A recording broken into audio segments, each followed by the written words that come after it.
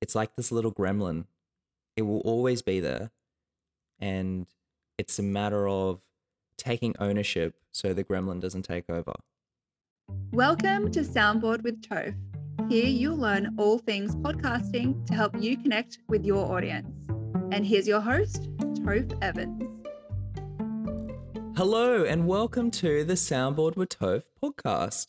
Welcome, guys. We are up to episode 13. Fun fact, 13 is my lucky number. And 13 is also the magic number of when podcasters want to quit.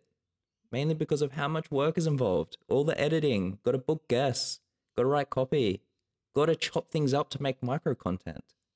And that's the big reason why I made this business, to give podcasters back their time.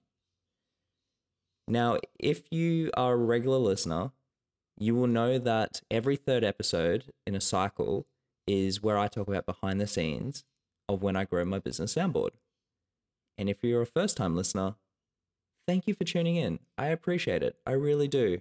And I feel like as I continue to grow this community and my audience, I feel like with me sharing and giving transparency, that it's breaking the iceberg effect.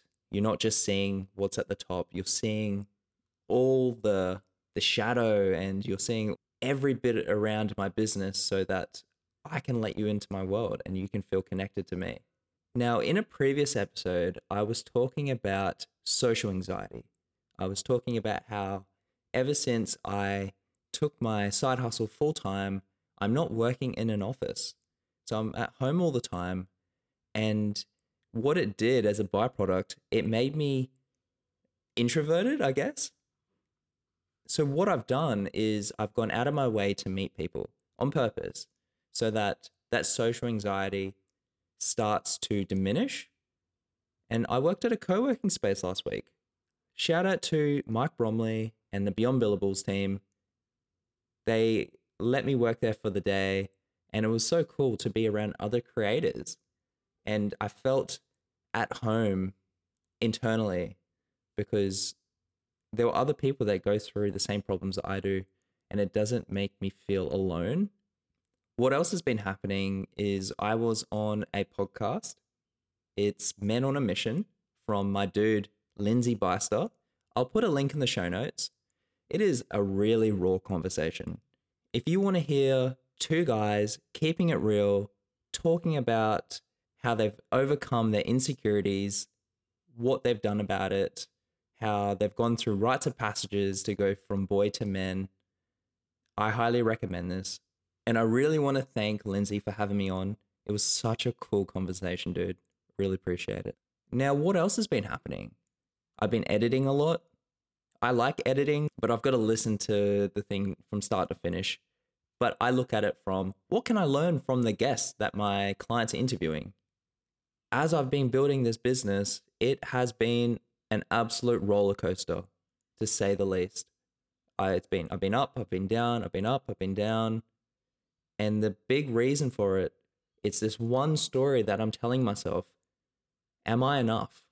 Am I enough in everything I'm doing? Am I doing enough to pay the bills? Am I doing enough so my clients are happy? Am I doing enough so it shows on social media? And when I break that down, it's coming down to, I am sounding like an absolute people pleaser.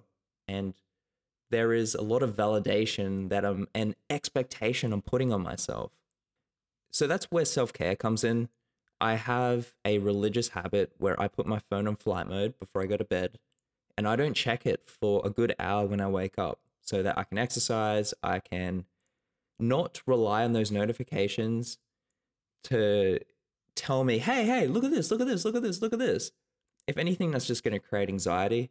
And as someone who has a lot of anxiety can destroy my day. This is a good habit that I've taken into place to prevent that from happening. If I talk about the shadow of, am I enough? Yes, I am enough. I am definitely enough. There's this analogy of jumping out of a plane and building the parachute on the way down. Screw it, let's do it, as Richard Branson would say. And that's what it's like ever since I took this side hustle full time. let's just jump out of the plane and we're going to build it on the way down. And that sounds so much fun. And it is, because it puts my back up against the wall or the tumbling feeling. And I've got to build something so I don't crash on the way down. Or I can build another plane. And it's made me realize that I am being so hard on myself. I need to be kinder to myself. And I need to focus on what I have already. Be grateful for that. And all I want to say regarding am I enough? Yes, I am enough. I know I am. I do my best to make sure I'm focusing on the fulfillment of the work I do and really serving for my clients. But there are times where imposter syndrome kicks in.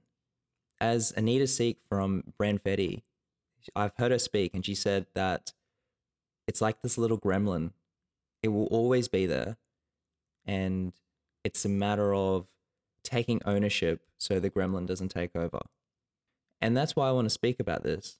Even though this has been a bit of a therapy session for me, I just want to shed light on this because you may be in a business and you may go through this, or you go through the feeling of, am I good enough? And yes, we are all good enough. It's just those constant reminders. What can I do to fill my own cup up? Because I can't give on an empty cup, and I know what it's like to give my cup away. So it's just a constant reminder for myself. And yes, business is like a roller coaster. So I just wanted to share this with you so you have transparency of what it's like in my day-to-day. So I'm going to wrap it up there.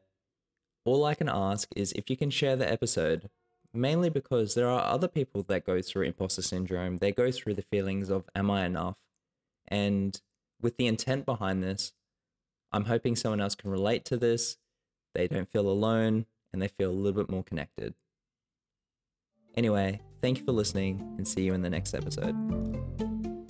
Thank you for listening, and remember, your voice matters. Soundboard acknowledges the traditional owners of the land on which we meet today, paying respects to elders past, present, and emerging.